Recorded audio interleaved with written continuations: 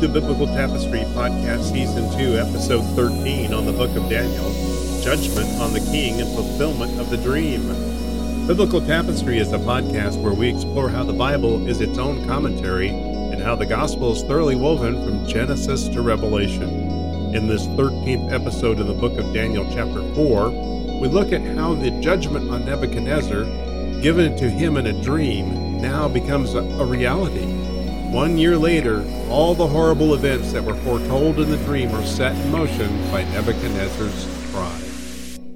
All right, let's start in verse 28 of Daniel chapter 4. All this happened to King Nebuchadnezzar.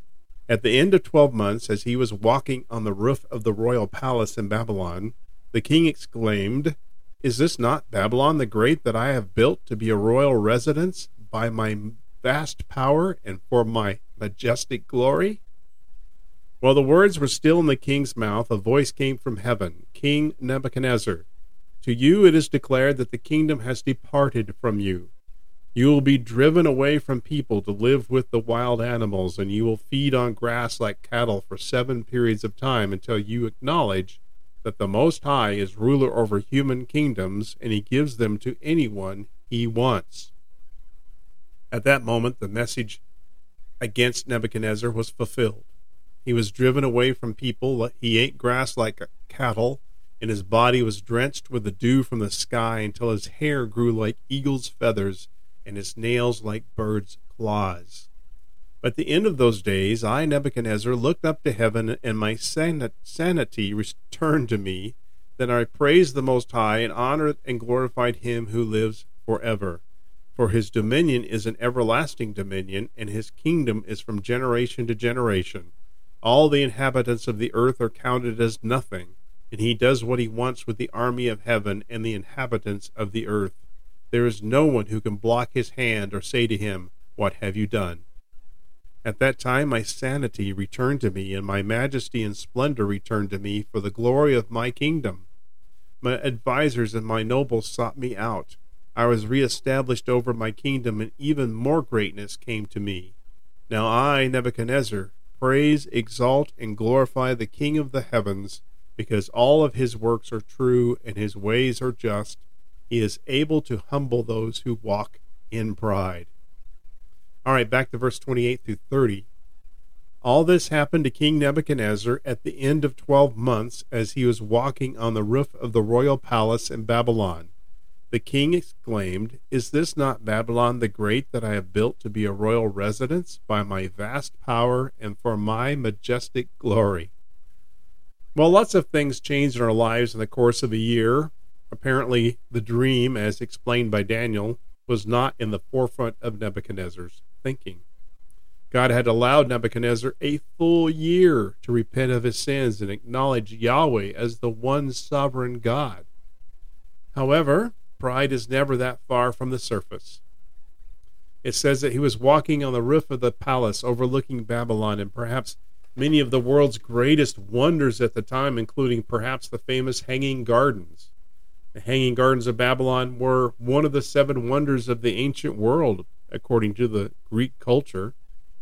They were described as a remarkable feat of engineering that was an ergorat, a tiered structure that had gardens on the tiers, which contained a wide variety of trees, shrubs, and vines. It resembled a large mountain, and it was one of the most beautiful things that people had seen. And with pride he exclaimed, "Is this not Babylon the Great that I have built to be a royal residence by my vast power and for my majestic glory?" Well, this was the trigger for the fulfillment of the judgment against Nebuchadnezzar. Look what he says. This was the city he built based on his vast power and his majestic glory. Well, certainly we can give Nebuchadnezzar credit for many achievements, but sadly he failed to give God the glory for his blessings. He was boasting of his own greatness and self-importance. The truth is, we are nothing without the grace and gifts of God. All that we are, all that we have, are all gifts from God, the Creator and Sustainer. Nebuchadnezzar attributed to himself the glory that rightly belonged to God. God's divine judgment now falls on him. Verse 31. While the words were still in the king's mouth, a voice from heaven, King Nebuchadnezzar, to you it is declared that the kingdom has departed from you. You will be driven away from people to live with the wild animals. You will feed on grass like cattle for 7 periods of time until you acknowledge that the Most High is ruler over human kingdoms, and he gives them to anyone he wants. While the words were still in the king's mouth, judgment is announced as indicated 12 months earlier. It appears that the king heard these words audibly. Nebuchadnezzar, the greatest earthly king at the time, would now live like an animal and have his kingdom he was so proud of temporarily yanked from him.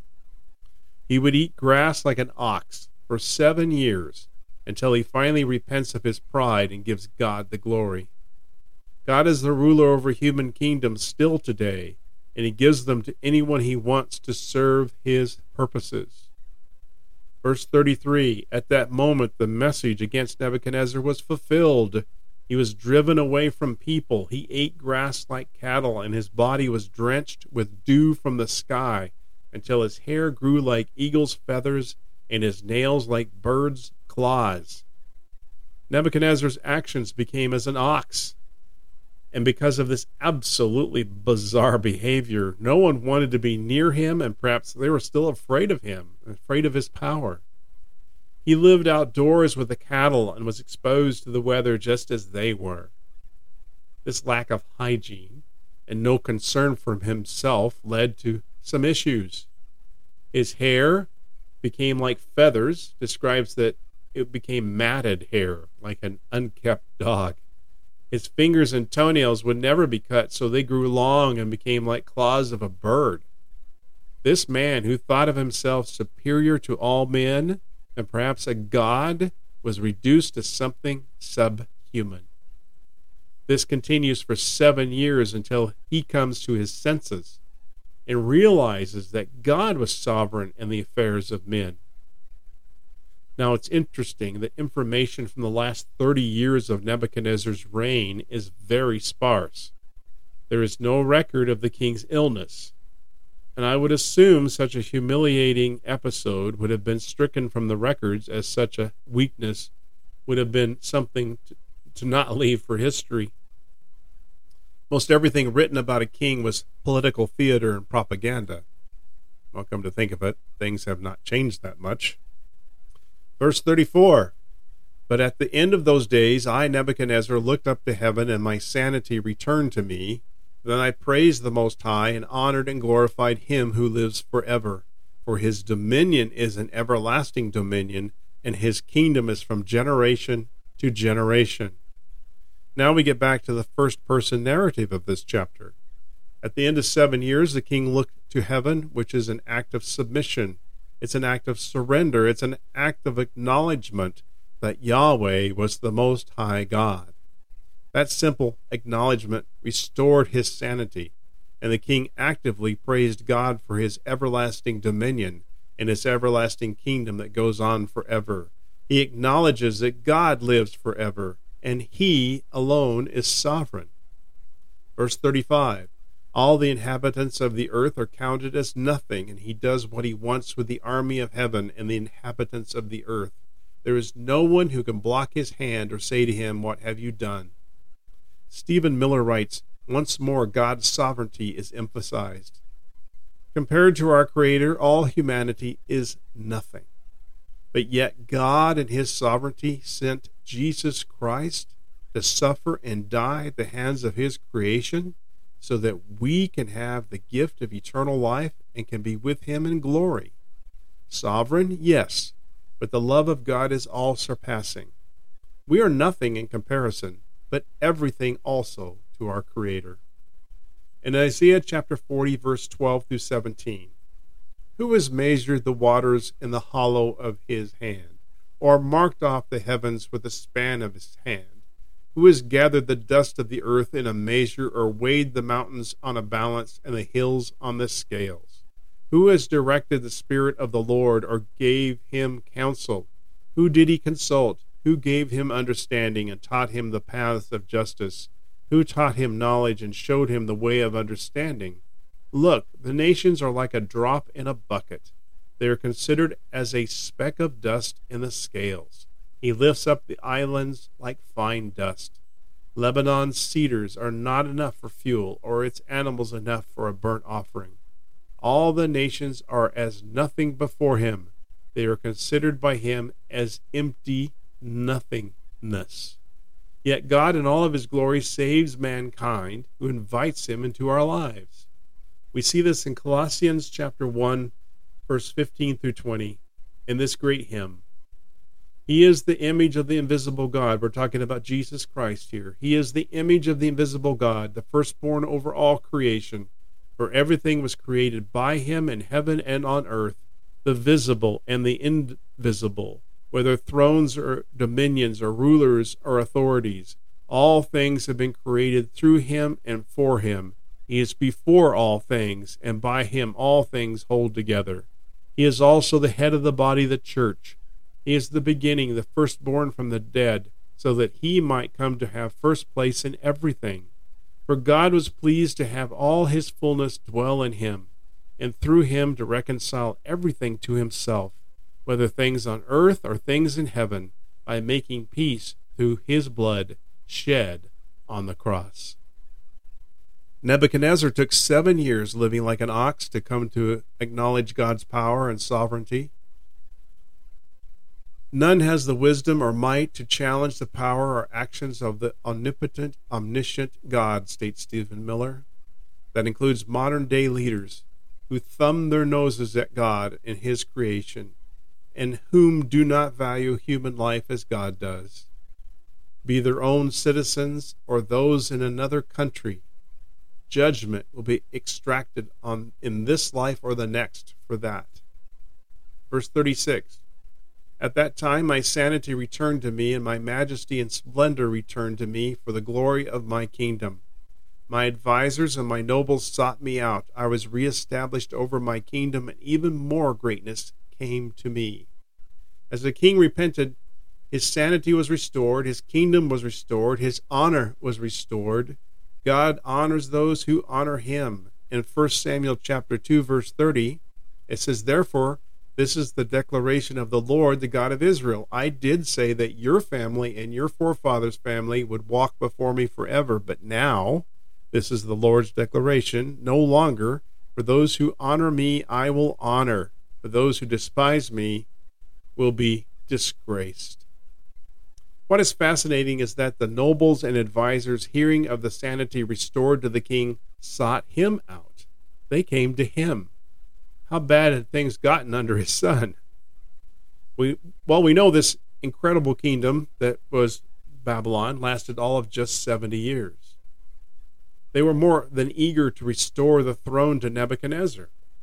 We know that Daniel was still chief of the advisors during this period and may have instigated the restoration based on the interpretation of the dream. Apparently, the restoration was even greater than before the mental illness. Verse 37, Now I, Nebuchadnezzar, praise, exalt, and glorify the King of the heavens, because all his works are true and his ways are just. He is able to humble those who walk in pride. This is a direct testimony from Nebuchadnezzar, who praises God. Everything God does is worthy of praise because all of his works are true and just. The king is admitting that he had been proud and that God's judgment of him was proper, even after 7 years of living like an ox. Praise is worthy because of Nebuchadnezzar's last statement. He is able to humble those who walk in pride. Proverbs 16, verse 18 says, Pride comes before destruction, and an arrogant spirit before a fall.